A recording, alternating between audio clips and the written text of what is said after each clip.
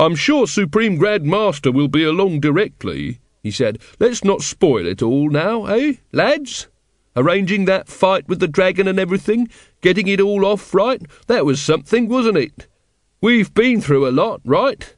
It's worth waiting just a bit longer, okay?" The circle of robed and cowled figures shuffled in grudging agreement. "Okay. Fair enough. Yeah. Certainly. Okay, if you say so." It began to creep over Brother Watchtower that something wasn't right, but he couldn't quite put a name to it. He said, "Brothers?" They, too, shifted uneasily. Something in the room was setting their teeth on edge.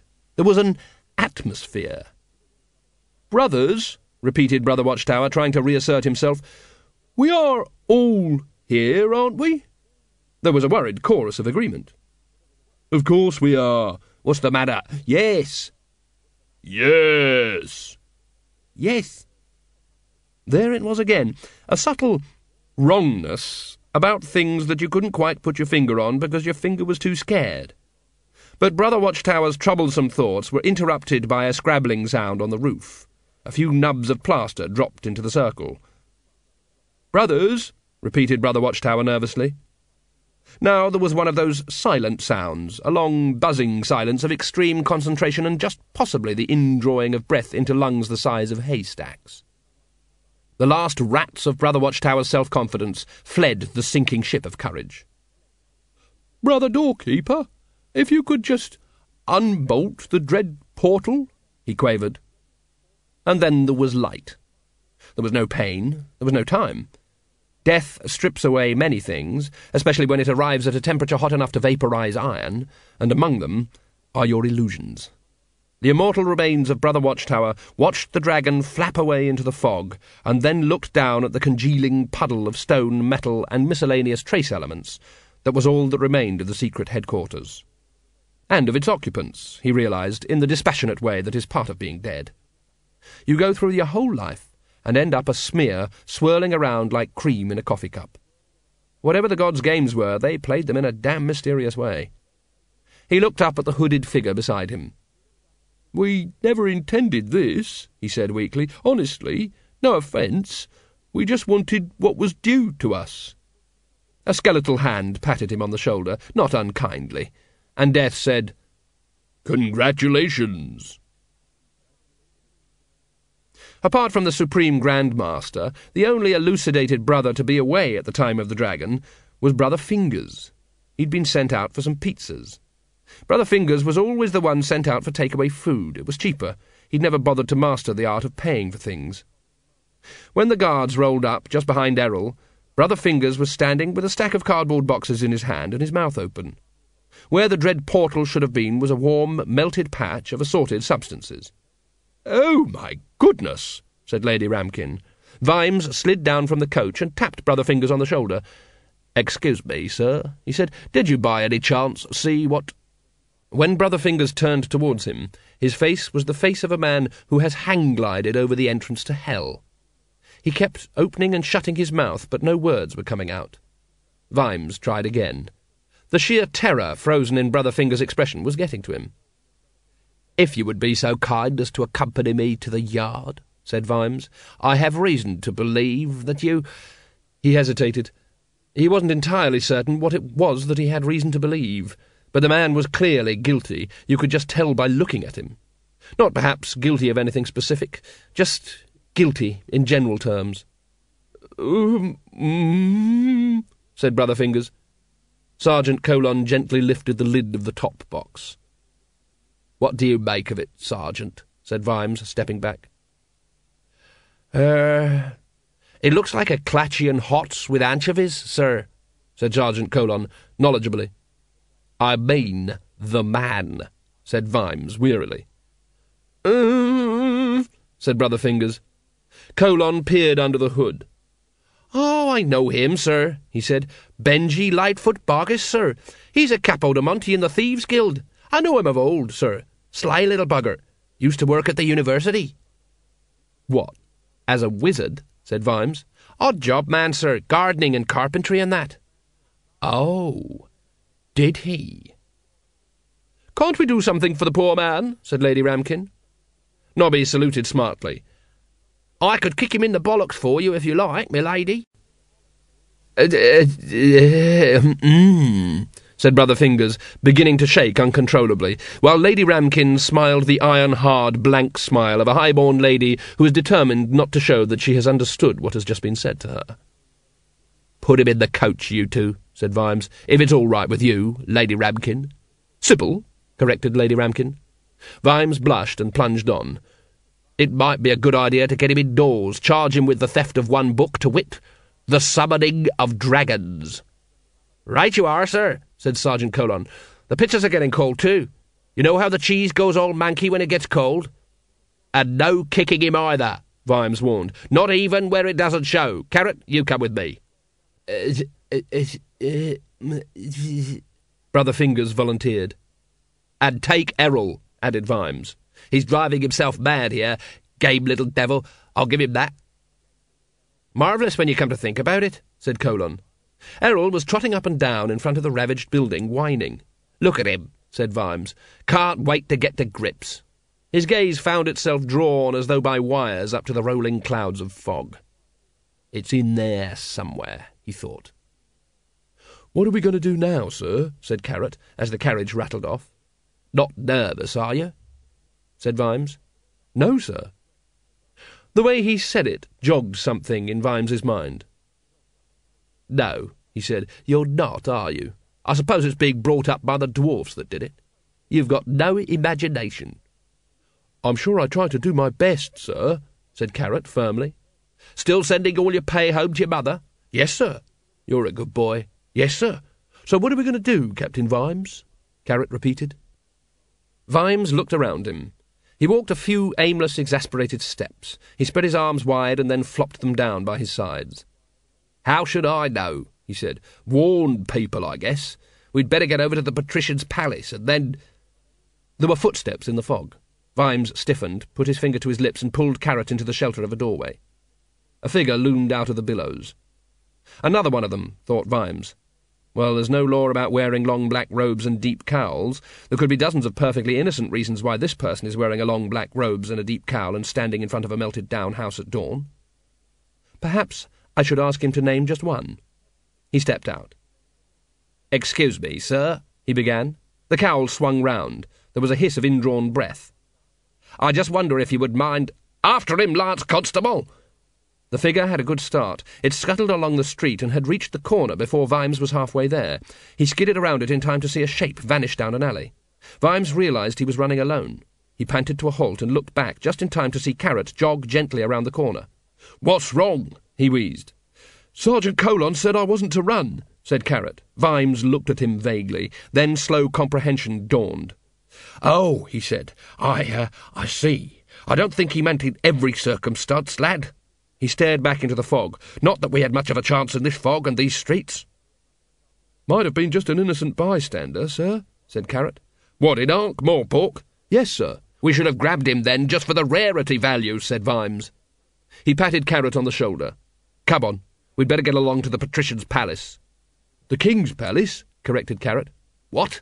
said Vimes, his train of thought temporarily shunted. "It's the King's palace now," said Carrot. Vimes squinted sideways at him. He gave a short, mirthless laugh. "Yeah, that's right," he concluded. "Our dragon-killing king. Well done, that man."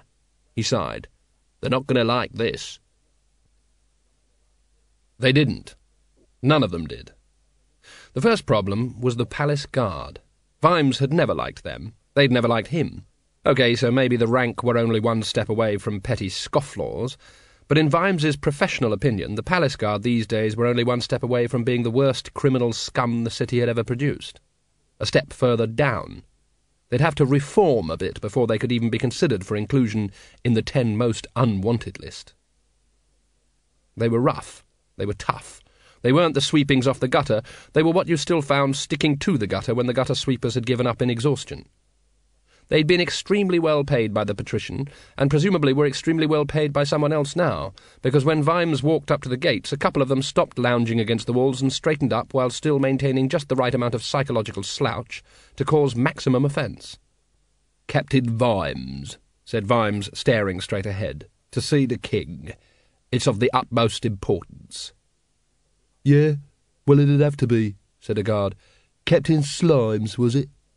"Vimes," said Vimes evenly, "with a V." One of the guards nodded to his companion. "Vimes," he said, "with a V." "Fancy," said the other guard. "It's most urgent," said Vimes, maintaining a wooden expression. He tried to move forward. The first guard sidestepped neatly and pushed him sharply in the chest. "No one is going nowhere," he said. "Orders of the king, see? So you can push off back to your pit, Captain Vimes with a V." It wasn't the words which made up Vimes's mind, it was the way the other man sniggered. "Stand aside," he said. The guard leaned down. "Who's going to make me?" He rapped on Vimes's helmet. "Copper." There are times when it is a veritable pleasure to drop the bomb right away. "Lance Constable Carrot, I want you to charge these men," said Vimes. Carrot saluted. "Very good, sir," he said, and turned and trotted smartly back the way they had come. "Hey!" shouted Vimes as the boy disappeared around a corner. "That's what I like to see," said the first guard, leaning on his spear. "That's a young man with initiative, that young man. A bright lad. He doesn't want to stop along here and have his ears twisted off. That's a young man who's going to go a long way, if he's got any sense." "Very sensible," said the other guard. He leaned the spear against the wall. "You watchmen make me want to throw up," he said conversationally. "Poncing around all the time, never doing a proper job of work, throwing your weight about as if you counted for something. So me and Clarence are going to show you what real guarding is about. Isn't that right?" I could just about manage one of them, Vimes thought, as he took a few steps backward. If he was facing the other way, at least. Clarence propped his spear against the gateway and spat on his hands. There was a long, terrifying ululation. Vimes was amazed to realise it wasn't coming from him. Carrot appeared around the corner at a dead run. He had a felling axe in either hand. His huge leather sandals flapped on the cobblestones as he bounded closer, accelerating all the time, and all the time there was this cry, "Da-da-da-da-da-da-da," like something caught in a trap at the bottom of a two-tone echo canyon. The two palace guards stood rigid with astonishment. "I should duck if I was you," said Vimes from near ground level. The two axes left Carrot's hands and whirred through the air, making a noise like a brace of partridges.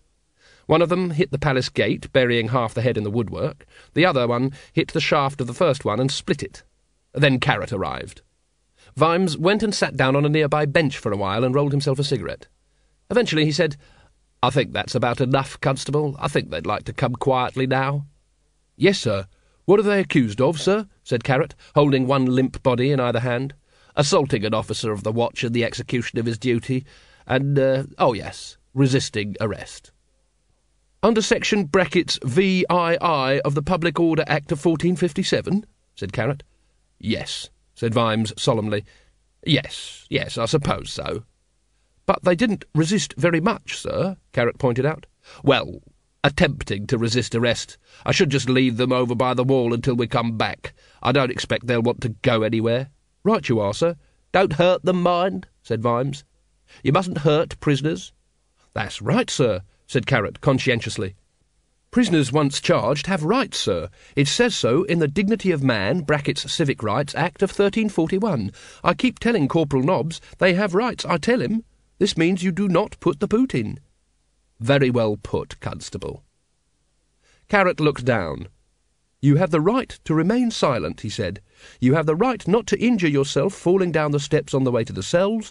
You have the right not to jump out of high windows. You do not have to say anything you see, but anything you do say, well, I have to take it down and it might be used in evidence."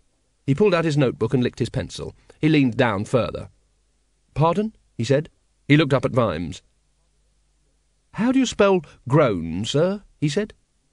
"Grone, I think." "Very good, sir." "Oh, and Constable." "Yes, sir."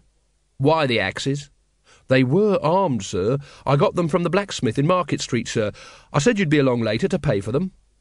"And the cry?" said Vimes weakly. "Dwarfish war yodel, sir," said Carrot proudly. "It's a good cry," said Vimes, picking his words with care. "But I'd be grateful if you'd warned me first another time, all right?" "Certainly, sir. In writing, I think." The librarian swung on. It was slow progress, because there were things he wasn't keen on meeting. Creatures evolved to fill every niche in the environment, and some of those in the dusty immensity of L space were best avoided. They were much more unusual than ordinary unusual creatures. Usually he could forewarn himself by keeping a careful eye on the kickstool crabs that grazed harmlessly on the dust. When they were spooked, it was time to hide. Several times he had to flatten himself against the shelves as a thesaurus thundered by. He waited patiently as a herd of critters crawled past, grazing on the contents of the choicer books and leaving behind them piles of small, slim volumes of literary criticism. And there were other things which he hurried away from and tried not to look at. And you had to avoid clichés at all costs. He finished the last of his peanuts atop a stepladder, which was browsing mindlessly off the high shelves. The territory definitely had a familiar feel, or at least he got the feeling that it would eventually be familiar. Time had a different meaning in L-space. There were shelves whose outline he felt he knew. The book titles, while still unreadable, held a tantalizing hint of legibility. Even the musty air had a smell he thought he recognized. He shambled quickly along a side passage, turned the corner, and with only the slightest twinge of disorientation shuffled into that set of dimensions that people, because they don't know any better, think of as normal. He just felt extremely hot, and his fur stood straight out from his body as temporal energy gradually discharged. He was in the dark. He extended one arm and explored the spines of the books by his side. Ah! Now he knew where he was. He was home. He was home a week ago. It was essential that he didn't leave footprints. But that wasn't a problem. He shinned up the side of the nearest bookcase and, under the starlight of the dome, hurried onwards. Lupine once glared up, red-eyed, from the heap of paperwork on his desk.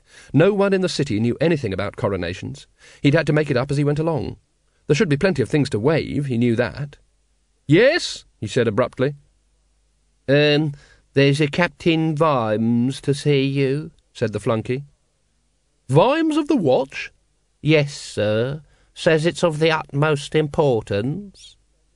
Once looked down his list of other things that were also of the utmost importance. Crowning the king, for one thing. The high priests of 53 religions were all claiming the honour. It was going to be a scrum. And then there were the crown jewels. Or rather, there weren't the crown jewels. Somewhere in the preceding generations, the crown jewels had disappeared. A jeweller in the Street of Cunning Artificers was doing the best he could in time with gilt and glass. Vimes could wait. "Tell him to come back another day," said Once. "Good of you to see us," said Vimes, appearing in the doorway. Once glared at him. "Since you're here," he said. Vimes dropped his helmet on Once's desk in what the secretary thought was an offensive manner, and sat down. "Take a seat," said Once. "Have you had breakfast yet?" said Vimes. "Now really," Once began. "Don't worry," said Vimes cheerfully. "Constable Carrot will go and see what's in the kitchens. This chap will show him the way." When they had gone, Once leaned across the drifts of paperwork. "There had better," he said, "be a very good reason for—" "The dragon is back," said Vimes. Once stared at him for a while. Vimes stared back. Once's senses came back from whatever corners they'd bounced into. "You've been drinking, haven't you?" he said. "No. The dragon is back." "Now look," Once began. "I saw it," said Vimes flatly. "A dragon? You're sure?" Vimes leaned across the desk. "No, I could be bloody mistaken," he shouted. "It may have been something else with sodding great big claws, huge leathery wings, and hot fiery breath. There must be masses of things like that." "But we all saw it killed," said Once. "I don't know what we saw," said Vimes, "but I know what I saw." He leaned back, shaking. He was suddenly feeling extremely tired. "Anyway," he said in a more normal voice, "it's flamed a house in Bitwash Street, just like the other ones." "Any of them get out?" Vimes put his head in his hands. He wondered how long it was since he'd last had any sleep, proper sleep, the sort with sheets. Or food, come to that. Was it last night or the night before? Had he ever, come to think of it, ever slept at all in his life? It didn't seem like it. The arms of Morpheus had rolled up their sleeves and were giving the back of his brain a right pummelling, but bits were fighting back. Any of them get... Any of who? He said.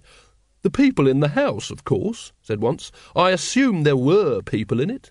At night, I mean.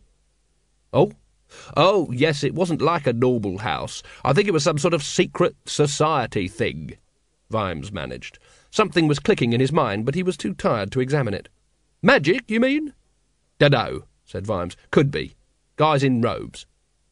He's going to tell me I've been overdoing it, he said. He'll be right, too. Look, said Once kindly, people who mess around with magic and don't know how to control it, well, they can blow themselves up and... Blow themselves up? And you've had a busy few days, said Once, soothingly. If I'd been knocked down and almost burned alive by a dragon, I expect I'd be seeing them all the time. Vimes stared at him with his mouth open. He couldn't think of anything to say. Whatever stretched and knotted elastic had been driving him along these last few days had gone entirely limp. You don't think you've been overdoing it, do you? Said Once. Ah, thought Vimes. Jolly good. He slumped forward. The librarian leaned cautiously over the top of the bookcase and unfolded an arm into the darkness. There it was. His thick fingernails grasped the spine of the book, pulled it gently from its shelf and hoisted it up. He raised the lantern carefully. No doubt about it. The Summoning of Dragons. Single copy, first edition, slightly foxed and extremely dragoned. He set the lamp down beside him and began to read the first page. Said Vimes, waking up.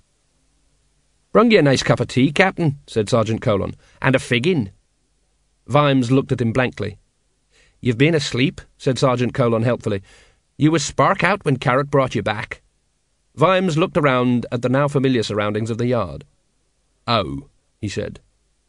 Me and Nobby have been doing some detectoring, said Colon. You know that house that got melted? Well, no one lives there. It's just rooms that get hired out. So we found out who hires them. There's a caretaker who goes along every night to put the chairs away and lock up. He wasn't half creating about it being burned down. You know what caretakers are like? He stood back, waiting for the applause. Well done, said Vimes dutifully, dunking the figgin into the tea. There's 3 societies use it, said Colon. He extracted his notebook. To wit, viz., the Ankh-Morpork Fine Art Appreciation Society, the Morpork Folk Dance and Song Club, and the Elucidated Brethren of the Ebon Night. Why, said Vimes. Well, you know, fine art. It's just men painting pictures of young women in the nude. They all together, explained Colon, the connoisseur. The caretaker told me some of them don't even have any paint on their brushes, you know. Shameful. There must be a million stories in the naked city, thought Vimes, so why do I always have to listen to ones like these? When do they meet? He said. Monday 7:30, admission 10 pence, said Colon promptly. As for the folk dance people, well, no problem there. You know, you always wondered what Corporal Nobbs does on his evenings off? Colon's face split into a watermelon grin. No, said Vimes incredulously. Not Nobby. Yep, said Colon, delighted at the result. What, jumping about with bells on and waving his hanky in the air? He says it's important to preserve old folk ways, said Colon. Nobby, Mr. Steel toe-caps in the groin, I was just checking the door handle and it opened all by itself. Yeah, funny old world, ain't it? He was very bashful about it. Good grief, said Vimes. It just goes to show you never can tell, said Colon. Anyway, the caretaker said the Elucidated Brethren always leave the place in a mess, scuffed chalk marks on the floor, he said, and they never put the chairs back properly or wash out the tea urn. They've been meeting a lot lately, he said. The nudie women painters had to meet somewhere else last week. What did you do with our suspect? Said Vimes. Him? Oh, he done a runner, Captain, said the sergeant, looking embarrassed. Why? He didn't look in shape to run anywhere. Well, when we got back here, we sat him down by the fire and wrapped him up because he kept on shivering, said Sergeant Colon, as Vimes buckled his armour on. I hope you didn't eat his pizzas. Errol ate 'em. It's the cheese, see? It goes all... Go on. Well, said Colon awkwardly, he kept on shivering sort of thing, and groaning on about dragons and that. We felt sorry for him, to tell the truth, and then he jumps up and runs out the door for no reason at all. Vimes glanced at the sergeant's big, open, dishonest face. No reason? He prompted. Well, we decided to have a bite, so I sent Nobby out to the baker's, see, and, well, we thought the prisoner ought to have something to eat. Yes, said Vimes encouragingly. Well, when Nobby asked him if he wanted his figgin toasted, he just gave a scream and ran off. Just that, said Vimes. You didn't threaten him in any way? Straight up, Captain. Bit of a mystery, if you ask me. He kept going on about someone called Supreme Grand Master. Vimes glanced out of the window. Grey fog lagged the world with dim light. What time is it? He said. 5 o'clock, sir. Right. Well, before it gets dark... Colon gave a cough. In the morning, sir. This is tomorrow, sir. You let me sleep all day? Didn't have the heart to wake you up, sir. No dragon activity, if that's what you're thinking. Dead quiet all round, in fact. Vimes glared at him and threw the window open. The fog rolled in a slow, yellow-edged waterfall. We reckon it must have flown away, said Colon's voice behind him. Vimes stared up into the heavy rolling clouds. Hope it clears up for the coronation, Colon went on in a worried voice. You all right, sir? It hasn't flown away, Vimes thought. Why should it fly away? We can't hurt it, and it's got everything it wants right here. It's up there somewhere. You all right, sir? Colon repeated. It's got to be up high somewhere in the fog. There's all kinds of towers and things. What time's the coronation, Sergeant? He said. Noon, sir, and Mr. Wants has sent a message about how you're to be in your best armour among all the civic leaders, sir. Oh, has he? And Sergeant Hummock and the day squad will be lining the route, sir. What with? Said Vimes, vaguely watching the skies. Sorry, sir? Vimes squinted upwards to get a better view of the roof. He said. I said they'll be lining the route, sir, said Sergeant Colon. It's up there, Sergeant, said Vimes. I could practically smell it. Yes, sir, said Colon, obediently. It's deciding what to do next. Yes, sir. They're not unintelligent, you know. They just don't think like us. Yes, sir. So be damned to any lining of the route. I want you 3 up on the roofs, understand? Yes, sir. What? Up on the roofs, up high. When it makes its move, I want us to be the first to know. Colon tried to indicate by his expression that he didn't. Do you think that's a good idea, sir? He ventured. Vimes gave him a blank look. Yes, Sergeant, I do. It was one of mine, he said coldly. Now go and see to it. When he was left to himself, Vimes washed and shaved in cold water, and then rummaged in his campaign chest until he unearthed his ceremonial breastplate and red cloak. Well, the cloak had been red once, and still was here and there, although most of it resembled a small net used very successfully for catching moths. There was also a helmet, defiantly without plumes, from which the molecule-thick gold leaf had long ago peeled. He'd started saving up for a new cloak once. Whatever had happened to the money? There was no one in the guardroom. Errol lay in the wreckage of the 4th fruit box Nobby had scrounged for him. The rest had all been eaten, or had dissolved. In the warm silence, the everlasting rumbling of his stomach sounded especially loud. Occasionally he whimpered. Vimes scratched him vaguely behind the ears. "What's up with you, boy?" he said. The door creaked open. Carrot came in, saw Vimes hunkered down by the ravaged box, and saluted. "We're a bit worried about him, Captain," he volunteered. "He hasn't eaten his coal. Just lies there twitching and whining all the time. You don't think something's wrong with him, do you?" "Possibly," said Vimes, "but having something wrong with them is quite normal for a dragon. They always get over it, one way or another." Errol gave him a mournful look and closed his eyes again. Vimes pulled his scrap of blanket over him. There was a squeak. He fished around beside the dragon's shivering body, pulled out a small rubber hippo, stared at it in surprise, and then gave it 1 or 2 experimental squeezes. "I thought it would be something for him to play with," said Carrot, slightly shamefaced. "You bought him a little toy?" "Yes, sir." "What a kind thought." Vimes hoped Carrot hadn't noticed the fluffy ball tucked into the back of the box.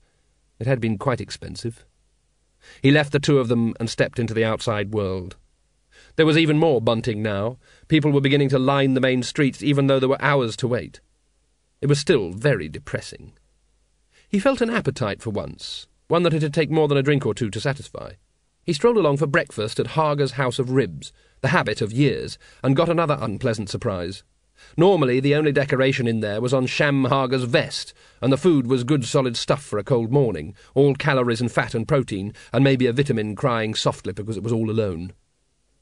Now laboriously made paper streamers criss-crossed the room, and he was confronted with a crayoned menu in which the words Coronation and Royal figured somewhere on every crooked line. Vimes pointed wearily at the top of the menu. "What's this?" he said. Hager peered at it. They were alone in the grease-walled cafe. "It says, by royal appointment, Captain," he said proudly. "What's it mean?"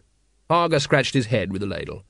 "What it means is," he said, "if the king comes in here, he'll like it." "Have you got anything that isn't too aristocratic for me to eat, then?" said Vimes sourly, and settled for a slice of plebeian fried bread and a proletarian steak cooked so rare you could still hear it bray. Vimes ate it at the counter. A vague scraping noise disturbed his thoughts. "What are you doing?" he said. Hager looked up guiltily from his work behind the counter. "Nothing, Captain," he said. He tried to hide the evidence behind him when Vimes glared over the knife-chewed woodwork. "Come on, Sham, you could show me." Hager's beefy hands came reluctantly into view. "I was only scraping the old fat out of the pan," he mumbled. "I see. And how long have we known each other, Sham?" said Vimes with terrible kindness. "Years, Captain," said Hager. "You've been coming in here nearly every day regular, one of my best customers." Vimes leaned over the counter until his nose was level with the squashy pink thing in the middle of Hager's face. "And in all that time, have you ever changed the fat?" he demanded. Hager tried to back away. "Well, it's been like a friend to me, that old fat," said Vimes. "There's little black bits in there I've grown to know and love. It's a meal in itself. And you've cleaned out the coffee jug, haven't you, I can tell. This is loving a canoe coffee if ever I tasted it. The other stuff had flavour." "Well, I thought it was time. Why?" Hager let the pan fall from his pudgy fingers. "Well, I thought if the king should happen to come in—" "You're all mad." "But, Captain—" Vimes's accusing finger buried itself up to the second joint in Hager's expensive vest. "You don't even know the wretched fellow's name," he shouted. Hager rallied. "I do, Captain," he stuttered. "Course I do. Seen it on the decorations and everything. He's called Rex Vivat." Very gently, shaking his head in despair, crying in his heart for the essential servility of mankind, Vimes let him go. In another time and place, the librarian finished reading. He'd reached the end of the text. Not the end of the book. There was plenty more book. It had been scorched beyond the point of legibility, though. Not that the last few unburned pages were very easy to read. The author's hand had been shaking, he'd been writing fast, and he'd blotted a lot. But the librarian had wrestled with many a terrifying text in some of the worst books ever bound. Words that tried to read you as you read them. Words that writhed on the page. At least these weren't words like that. These were just the words of a man frightened for his life, a man writing a dreadful warning. It was a page a little back from the burned section that drew the librarian's eye. He sat and stared at it for some time, then he stared at the darkness. It was his darkness. He was asleep out there somewhere. Somewhere out there a thief was heading for this place to steal this book. And then someone would read this book, read these words, and do it anyway. His hands itched. All he had to do was hide the book, or drop onto the thief's head and unscrew it by the ears. He stared into the darkness again. But that would be interfering with the course of history. Horrible things could happen. The librarian knew all about this sort of thing. It was part of what you had to know before you were allowed into L-space. He'd seen pictures in ancient books. Time could bifurcate, like a pair of trousers. You could end up in the wrong leg, living a life that was actually happening in the other leg, talking to people who weren't in your leg, walking into walls that weren't there anymore. Life could be horrible in the wrong trouser of time. Besides, it was against library rules. The 3 rules of the librarians of time and space are 1. Silence, 2. Books must be returned no later than the last date shown, and 3. Do not interfere with the nature of causality. The assembled librarians of time and space would certainly have something to say about it if he started to tinker with causality. He closed the book carefully and tucked it back into the shelf. Then he swung gently from bookcase to bookcase until he reached the doorway. For a moment he stopped and looked down at his own sleeping body. Perhaps he wondered briefly whether to wake himself up, have a little chat, tell himself that he had friends and not to worry. If so, he must have decided against it. You could get yourself into a lot of trouble that way. Instead, he slipped out of the door and lurked in the shadows and followed the hooded thief when it came out clutching the book, and waited near the dread portal in the rain until the Elucidated Brethren had met, and when the last one left, followed him to his home and murmured to himself in anthropoid surprise, and then ran back to his library and the treacherous pathways of L-space. By mid-morning, the streets were packed. Vimes had docked Nobby a day's salary for waving a flag, and an air of barbed gloom settled over the yard, like a big black cloud with occasional flashes of lightning in it. "Get up in a high place," muttered Nobby. "That's all very well to say." "I was looking forward to lining the streets," said Colon. "I'd got a good view." "You were going on about privilege and the rights of man the other night," said Nobby accusingly. "Yes, well, one of the privileges and rights of man is getting a good view," said the sergeant. "That's all I'm saying." "I've never seen the captain in such a filthy temper," said Nobby. "I liked it better when he was on the drink. I reckon he's—" "You know, I think Errol is really ill," said Carrot. They turned towards the fruit basket. "He's very hot, and his skin looks all shiny." "What's the right temperature for a dragon?" said Colon. "Yeah, and how'd you take it?" said Nobby.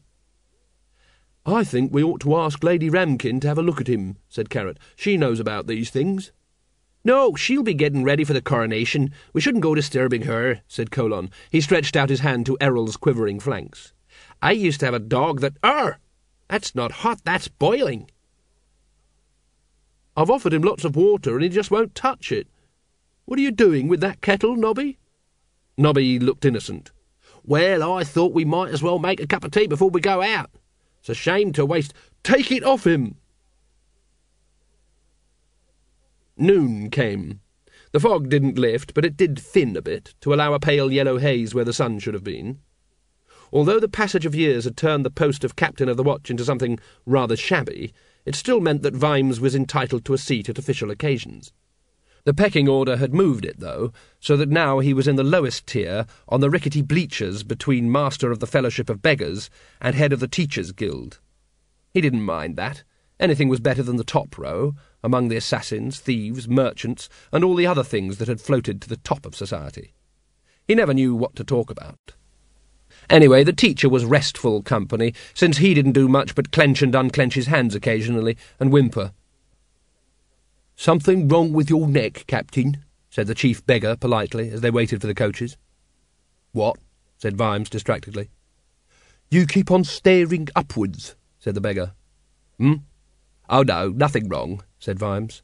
The beggar wrapped his velvet cloak around him. "You couldn't by any chance spare—" He paused, calculating a sum in accordance with his station. "About $300 for 12th-course civic banquet, could you?" "No." Fair enough, said the chief beggar amiably. He sighed. It wasn't a rewarding job, being chief beggar. It was the differentials that did for you. Low-grade beggars made a reasonable enough living on pennies, but people tended to look the other way when you asked them for a 16-bedroom mansion for the night. Vimes resumed his study of the sky. Up on the dais, the high priest of blind Io, who last night, by dint of elaborate ecumenical argument and eventually by a club with nails in it, had won the right to crown the king, fussed over his preparations. By the small portable sacrificial altar, a tethered billy-goat was peacefully chewing the cud, and possibly thinking, in goat, "What a lucky billy-goat I am, to be given such a good view of the proceedings.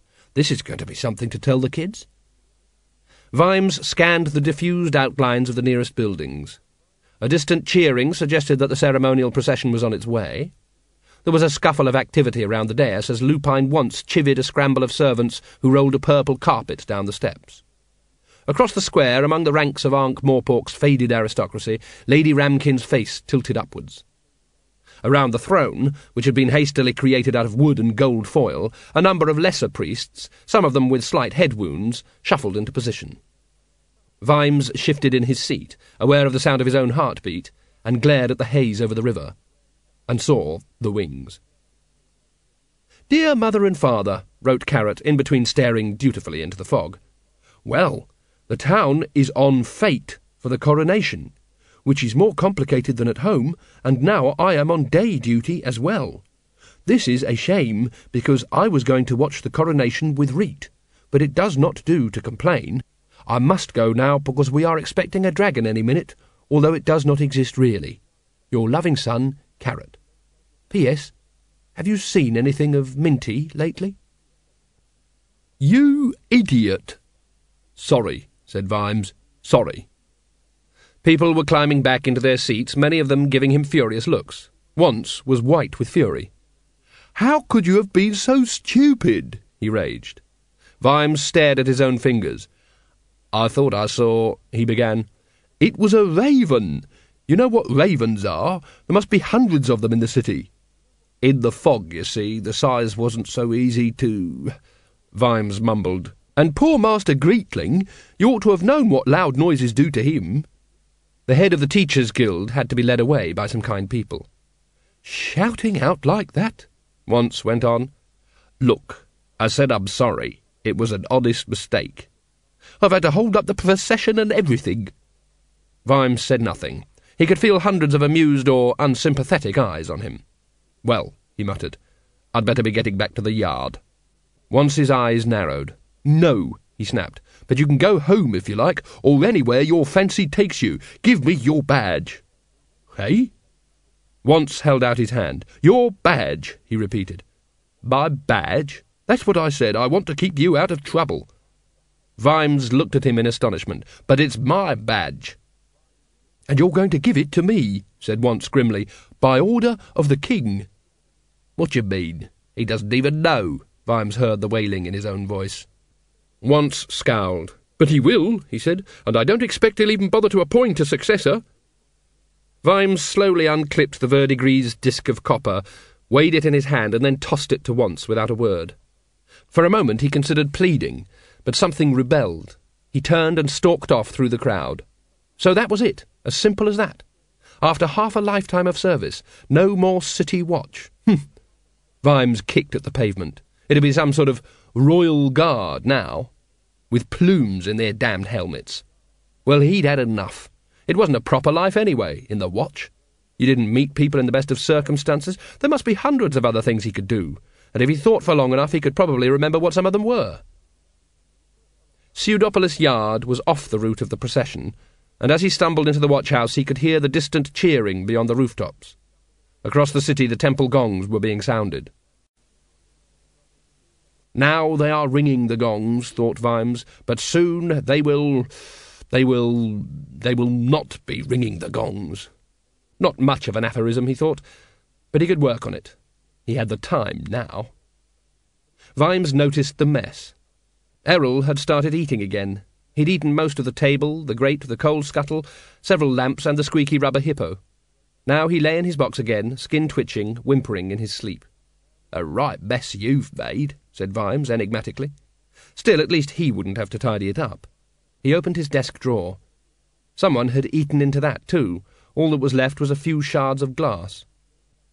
Sergeant Colon hauled himself onto the parapet around the Temple of Small Gods. He was too old for this sort of thing. He'd joined for the bell-ringing, not sitting around on high places waiting for dragons to find him. He got his breath back and peered through the fog. "Anyone human still up here?" he whispered. Carrot's voice sounded dead and featureless in the dull air. "Here I am, Sergeant," he said. "I was just checking if you were still here," said Colon. "I'm still here, Sergeant," said Carrot obediently. Colon joined him. "Just checking you were not et," he said, trying to grin.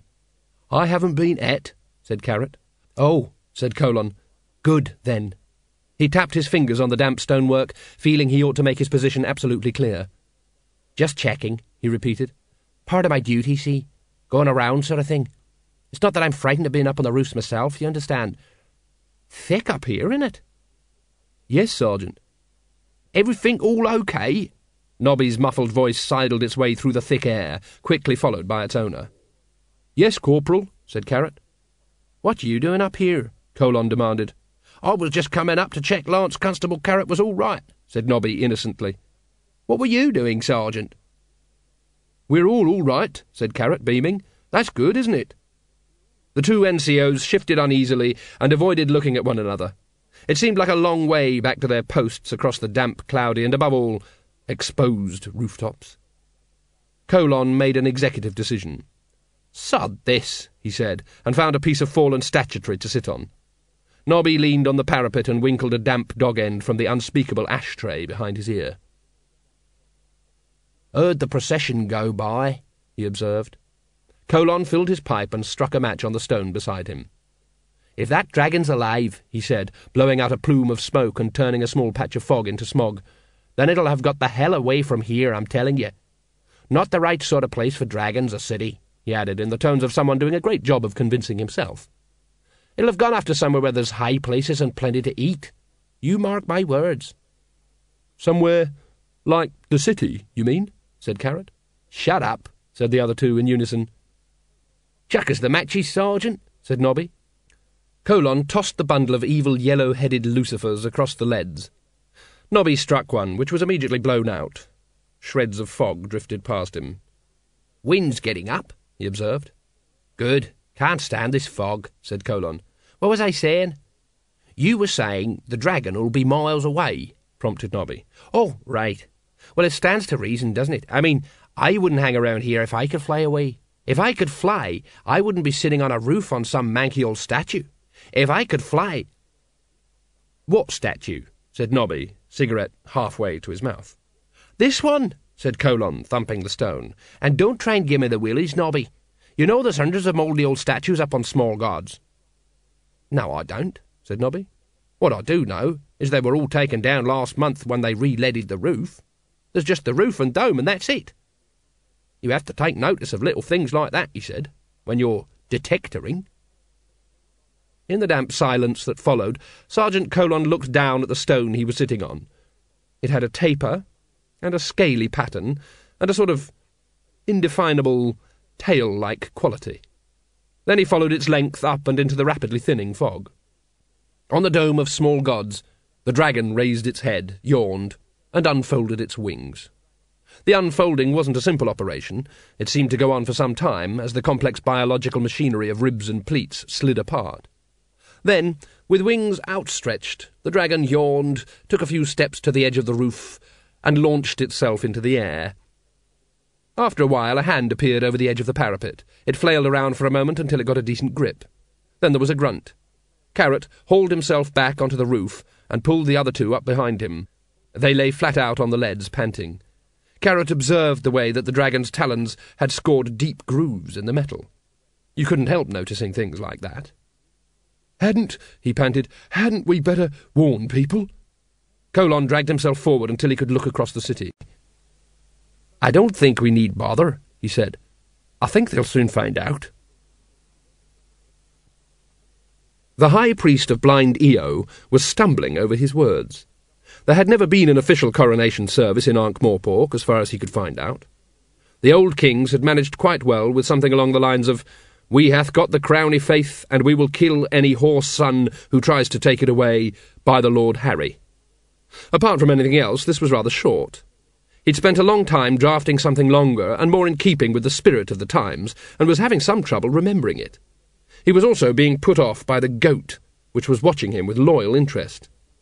"Get on with it," once hissed from his position behind the throne. "All in good time," the High Priest hissed back. "This is a coronation, I'll have you know. You might try to show a little respect."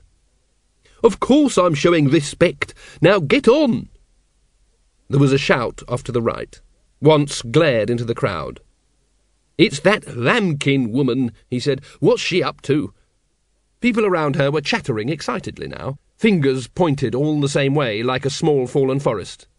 There were one or two screams, and then the crowd moved like a tide. Once looked along the wide street of small gods. It wasn't a raven out there, not this time. The dragon flew slowly, only a few feet above the ground, wings sculling gracefully through the air. The flags that crisscrossed the street were caught up and snapped like so much cobweb, piling up on the creature's spine plates and flapping back along the length of its tail. It flew with head and neck fully extended, as if the great body was being towed like a barge. The people on the street yelled and fought one another for the safety of doorways. It paid them no attention. It should have come roaring, but the only sounds were the creaking of wings and the snapping of banners. It should have come roaring, not like this, not slowly and deliberately, giving terror time to mature. It should have come threatening, not promising. It should have come roaring, not flying gently to the accompaniment of the zip and zing of merry bunting. Vimes pulled open the other drawer of his desk and glared at the paperwork, such as there was of it. There wasn't really much in there that he could call his own. A scrap of sugar bag reminded him that he now owed the tea kitty 6p. Odd. He wasn't angry yet. He would be later on, of course. By evening he'd be furious. Drunk and furious. But not yet. Not yet. It hadn't really sunk in, and he knew he was just going through the motions as a preventative against thinking. Errol stirred sluggishly in his box, raised his head and whined. "What's the matter, boy?" said Vimes, reaching down. "Upset stomach?" The little dragon's skin was moving as though heavy industry was being carried on inside. Nothing in Diseases of the Dragon said anything about this. From the swollen stomach came sounds like a distant and complicated war in an earthquake zone.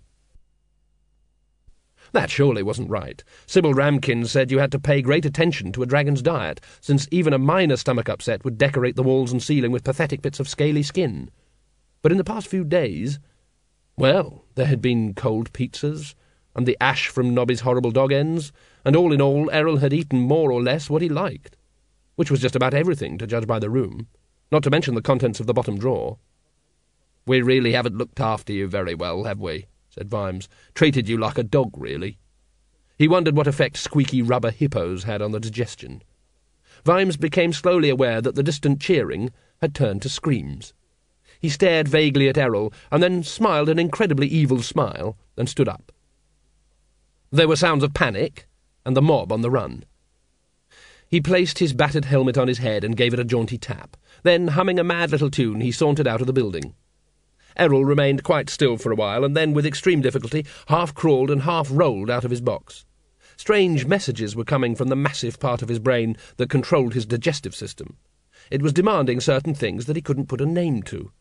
Fortunately, it was able to describe them in minute detail to the complex receptors in his enormous nostrils. They flared, subjecting the air of the room to an intimate examination. His head turned, triangulating. He pulled himself across the floor and began to eat, with every sign of enjoyment, Carrot's tin of armour polish.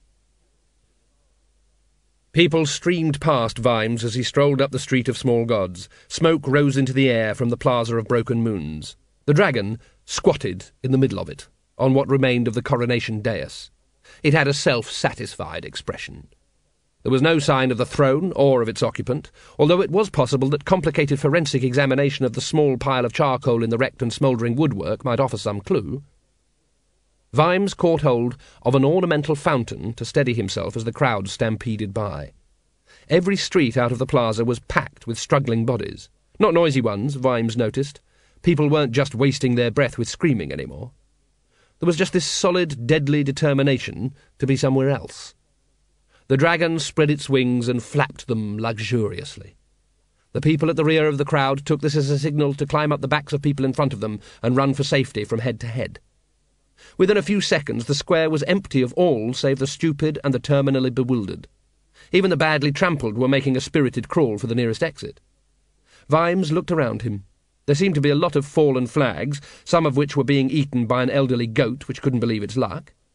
He could distantly see Cut-Me-Own-Throat on his hands and knees trying to restore the contents of his tray. By Vimes's side, a small child waved a flag hesitantly and shouted, "Hurrah!" And then everything went quiet. Vimes bent down. "I think you should be going home," he said. The child squinted up at him. "Are you a watchman?" it said. "No," said Vimes. "And yes." "What happened to the king, watchman?" I think he's gone off for a rest," said Vimes. "My auntie said I shouldn't talk to watchmen," said the child. "Do you think it might be a good idea to go home and tell her how obedient you've been, then?" said Vimes. "My auntie said if I was naughty she'd put me on the roof and call the dragon," said the child conversationally. "My auntie said it eats you all up starting with the legs, so you can see what's happening." Why don't you go home and tell your auntie she's acting in the best traditions of Ankh-Morpork child-rearing, said Vimes. Go on, run along. It crunches up all your bones, said the child happily, and when it gets to your head, it— Look, it's up there, shouted Vimes. The great big dragon that crunches you up. Now, go home. The child looked up at the thing perched on the crippled dais. I haven't seen it crunch anyone yet, it complained. Push off or you'll feel the back of me hand, said Vimes. This seemed to fit the bill. The child nodded understandingly. Right. Can I shout hurrah again? If you like, said Vimes. Hurrah! So much for community policing, Vimes thought. He peered out from behind the fountain again. A voice immediately above him rumbled, Say what you like, I still swear it's a magnificent specimen. Vimes's gaze travelled upwards until it crested the edge of the fountain's top bowl. Have you noticed, said Sybil Ramkin, hauling herself upright by a piece of eroded statuary and dropping down in front of him, how every time we meet, a dragon turns up? She gave him an arch smile. It's a bit like having your own tune or something. It's just sitting there, said Vimes hurriedly, just looking around as if it's waiting for something to happen. The dragon blinked with Jurassic patience. The roads of the square were packed with people. That's the Ankh-Morpork instinct, Vimes thought. Run away and then stop to see if anything interesting is going to happen to other people. There was a movement in the wreckage near the dragon's front talon, and the high priest of blind Io staggered to his feet, dust and splinters cascading from his robes. He was still holding the ersatz crown in one hand. Vimes watched the old man look upwards into a couple of glowing red eyes a few feet away. Can dragons read minds? Whispered Vimes. I'm sure mine understand every word I say, hissed Lady Ramkin. Oh no, the silly old fool is giving it the crown. But isn't that a smart move? Said Vimes. Dragons like gold. It's like throwing a stick for a dog, isn't it? Oh dear, said Sybil Ramkin. It might not, you know. Dragons have such sensitive mouths. The great dragon blinked at the tiny circle of gold. Then, with extreme delicacy, it extended 1 metre-long claw and hooked the thing out of the priest's trembling fingers. What do you mean, sensitive? Said Vimes, watching the claw travel slowly towards the long, horse-like face. A really incredible sense of taste. They're so, well, chemically orientated. You mean it can probably taste gold? Whispered Vimes, watching the crown being carefully licked. Oh, certainly, and smell it. Vimes wondered what the chances were of the crown being made of gold. Not high, he decided. Gold foil over copper, perhaps, enough to fool human beings. And then he wondered what someone's reaction would be if they were offered sugar which turned out, once you'd put 3 spoonfuls in your coffee, to be salt. The dragon removed the claw from its mouth in one graceful movement, and caught the high priest, who was just sneaking away, a blow which knocked him high into the air. When he was screaming at the top of the ark, the great mouth came around, and— Gosh, said Lady Ramkin. There was a groan from the watchers. The temperature of the thing, said Vimes. I mean, nothing left, just a wisp of smoke. There was another movement in the rubble. Another figure pulled itself upright and leaned dazedly against a broken spar. It was lupine once, under a coating of soot. Vimes watched him look up into a pair of nostrils the size of drain covers. Once broke into a run. Vimes wondered what it felt like running away from something like that, expecting any minute your backbone to reach, very briefly, a temperature somewhere beyond the vaporization point of iron. He could guess. Once made it halfway across the square before the dragon darted forward, with surprising agility for such a bulk, and snatched him up. The talon swept on upward until the struggling figure was being held a few feet from the dragon's face. It appeared to examine him for some time, turning him this way and that. Then, moving on its 3 free legs, and flapping its wings occasionally to help with its balance, it trotted away across the plaza and headed towards what had once been, the Patrician's palace. To what once had been a king's palace, too. It ignored the frightened spectators silently pressing themselves against the walls. The arched gateway was shouldered aside with depressing ease. The doors themselves, tall and iron-bound and solid, lasted a surprising 10 seconds before collapsing into a heap of glowing ash. The dragon stepped through. Lady Ramkin turned in astonishment. Vimes had started to laugh. There was a manic edge to it, and there were tears in his eyes, but it was still laughter. He laughed and laughed until he slid gently down the edge of the fountain, his legs splaying out in front of him. "Hooray! Hooray! Hooray!" he giggled, almost choking. "What on earth do you mean?" Lady Ramkin demanded. "Put out more flags, blow the cymbals, roast the tocsin. We've crowned it. We've got a king after all. What-ho?" "Have you been drinking?" she snapped. "Not yet," sniggered Vimes. "Not yet, but I will be." He laughed on, knowing that when he stopped, black depression was going to drop on him like a lead souffle. But he could see the future stretching out ahead of them. After all, it was definitely noble. And it didn't carry money, and it couldn't answer back. It could certainly do something for the inner cities, too, like torching them to the bedrock. We'll really do it, he thought. That's the Ankh-Morpork way. If you can't beat it or corrupt it, you pretend it was your idea in the first place. Vivat Draco! He became aware that the small child had wandered up again. It waved its flag gently at him and said, "Can I shout hurrah again now?" "Why not?" said Vimes. "Everyone else will." From the palace came the muffled sounds of complicated destruction. Errol pulled the broomstick across the floor with his mouth, and, whimpering with effort, hauled it upright. After a lot more whimpering and several false starts, he managed to winkle the end of it between the wall and the big jar of lamp oil. He paused for a moment, breathing like a bellows, and pushed. The jar resisted for a moment, rocked back and forth once or twice, and then fell over and smashed on the flagstones. Crude, very badly refined oil spread out in a black puddle. Errol's huge nostrils twitched. Somewhere in the back of his brain, unfamiliar synapses clicked like telegraph keys. Great bulks of information flooded down the thick nerve cord to his nose, carrying inexplicable information about triple bonds, alkanes, and geometric isomerism. However, almost all of it missed the small part of Errol's brain that was used for being Errol. All he knew is that he was suddenly very, very thirsty.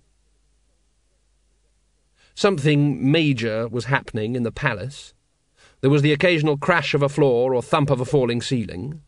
In his rat-filled dungeon, behind a door with more locks than a major canal network, the Patrician of Ankh-Morpork lay back and grinned in the darkness. Outside, bonfires flared in the dusk. Ankh-Morpork was celebrating. No one was quite sure why, but they'd worked themselves up for a celebration tonight. Barrels had been broached, oxen had been put on spits, one paper hat and a celebratory mug had been issued per child, and it seemed a shame to waste all that effort. Anyway, it had been a very interesting day, and the people of Ankh-Morpork set great store by entertainment. "The way I see it," said one of the revellers halfway through a huge greasy lump of half-raw meat, "a dragon as king mightn't be a bad idea, when you think it through, is what I mean." "It definitely looked very gracious," said the woman to his right, as if testing the idea. "Sort of, well, sleek, nice and smart, not scruffy, takes a bit of pride in itself." She glared at some of the younger revellers further down the table. "The trouble with people today is they don't take pride in themselves." "And there's a foreign policy, of course," said a third, helping himself to a rib, "when you come to think about it." "What do you mean?" "Diplomacy," said the rib-eater flatly. They thought about it, and then you could see them turning the idea around and thinking about it the other way, in a polite effort to see what the hell he was getting at. "Dunno," said the monarchical expert slowly. "I mean, your actual dragon, it's got these, basically, two sort of ways of negotiation, hasn't it? I mean, it's either roasting you alive, nor it isn't. Correct me if I'm wrong," he added. "That's my point. I mean, let's say the ambassador from Clutch comes along. You know how arrogant that lot are. Suppose he says, 'We want this, we want that, we want the other thing.' Well," he said, beaming at them, "what we say is, 'Shut your face unless you want to go home in a jar.'" They tried out this idea for mental fit. It had that certain something. "They've got a big fleet, Clutch," said the monarchist uncertainly. "Could be a bit risky roasting diplomats. People who see a pile of charcoal come back on the boat, they tend to look a bit askance." "Then we say, 'Oh there, Johnny Clutchian, You know, like big fella, lizard belong sky, bake mud hut belong you pretty damn chop chop. We could really say that? Why not? And then we say, send plenty tribute toot sweet. I never did like them Clatchians, said the woman firmly. The stuff they eat, it's disgusting, and gabbling away all the time in their heathen lingo. In the shadows a match flared. Vimes cupped his hands around the flame, sucked on the foul tobacco, tossed the match into the gutter and slouched off down the damp, puddle-punctuated alley. If there was anything that depressed him more than his own cynicism, it was that, quite often, it still wasn't as cynical as real life. We've got along with the other guys for centuries, he thought. Getting along has practically been all our foreign policy. And now I think I've just heard us declare war on an ancient civilization that we've always got along with, more or less, even if they do talk funny. And after that, the world. What's worse, we'll probably win. Similar thoughts, although with a different perspective, were going through the minds of the civic leaders of Ankh-Morpork, when, next morning, each received a short note bidding them to be at the palace for a working lunch, by order. It didn't say by whose order, or, they noted, whose lunch. Now they were assembled in the antechamber, and there had been changes. It had never been what you might call a select place. The patrician had always felt that if you made people comfortable they might want to stay. The furniture had been a few very elderly chairs, and around the walls portraits of earlier city rulers holding scrolls and things. The chairs were still there, the portraits were not. Or rather, the stained and cracked canvases were piled in a corner, but the gilt frames were gone. The councillors tried to avoid one another's faces and sat tapping their fingers on their knees. Finally, a couple of very worried-looking servants opened the doors to the main hall. Lupine once lurched through. Most of the councillors had been up all night anyway, trying to formulate some kind of policy vis-à-vis dragons. But once looked as though he hadn't been to sleep in years. His face was the colour of a fermented dishcloth. Never particularly well padded, he now looked like something out of a pyramid. "Ah," he intoned, "good. Are you all here? Then perhaps you would step this way, gentlemen?" Said the head thief. The note mentioned lunch. "Yes," said Once. With a dragon? "Good grief, you don't think it would eat you, do you?" said Once. "What an idea!" Never crossed me mind, said the head thief, relief blowing from his ears like steam. The very idea. said the chief merchant. Ho, ho, ho, ho, ho, ho, said the head assassin. The very idea. No, I expect you're all far too stringy, said Once. Ah ha ha ha. Oh, ho, ho, ho. The temperature lowered by several degrees. So if you would kindly step this way. The great hall had changed. For one thing, it was a great deal greater.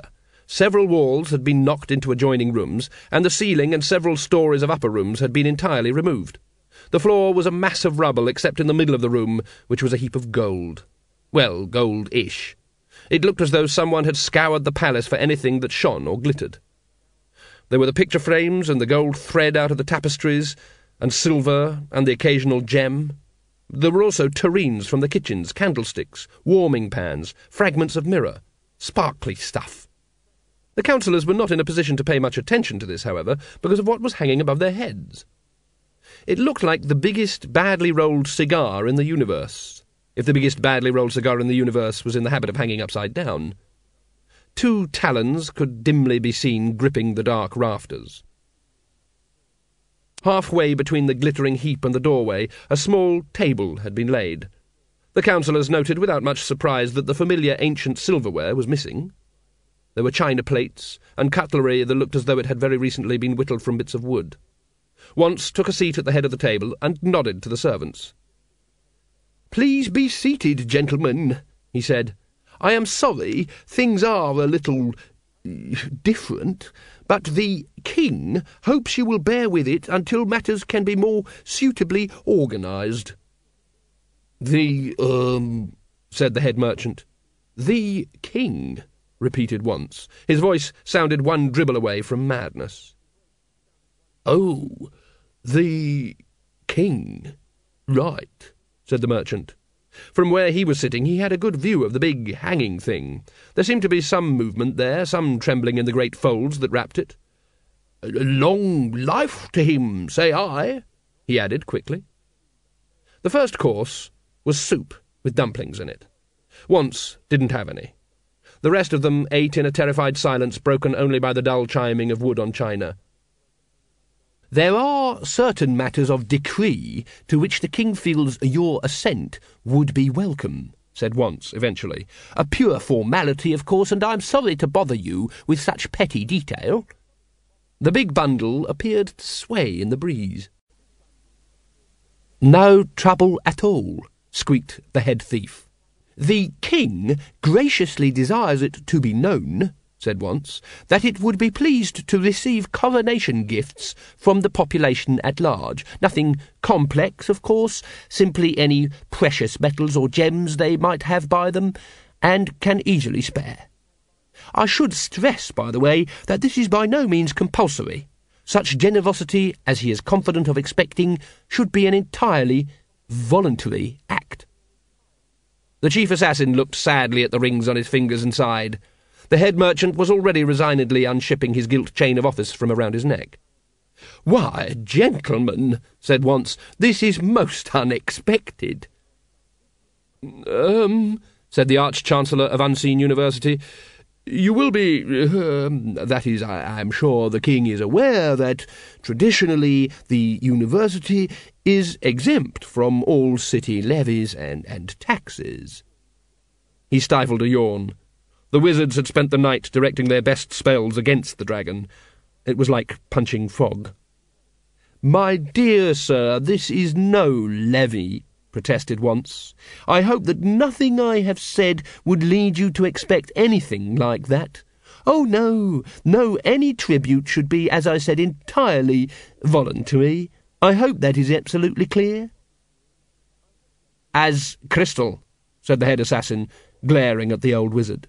"And these entirely voluntary tributes we are about to make, they go—" "On the hoard," said Once. "Ah. While I am positive the people of the city will be very generous indeed once they fully understand the situation," said the head merchant, "I am sure the king will understand that there is very little gold in Ankh-Morpork." "Good point," said Once. "However, the king intends to pursue a vigorous and dynamic foreign policy which should remedy matters." "Ah," the councillors chorused, rather more enthusiastically this time.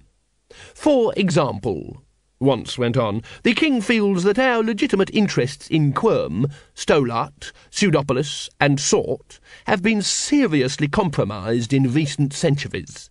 This will be speedily corrected, and, gentlemen, I can assure you that treasure will positively flow into the city from those anxious to enjoy the king's protection." The head assassin glanced at the hoard. A very definite idea formed in his mind as to where all that treasure would end up. You had to admire the way dragons knew how to put the bite on. It was practically human. "Oh," he said.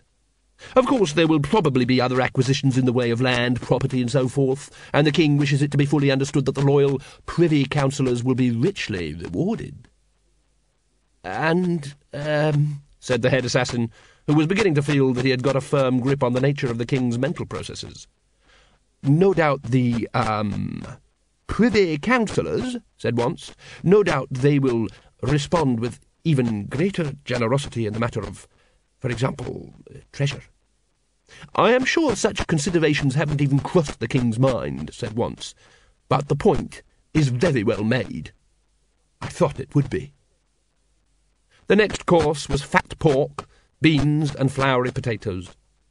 More, as they couldn't help noticing, fattening food. Once had a glass of water. Which brings us on to a further matter of some delicacy, which I am sure that well-travelled, broad-minded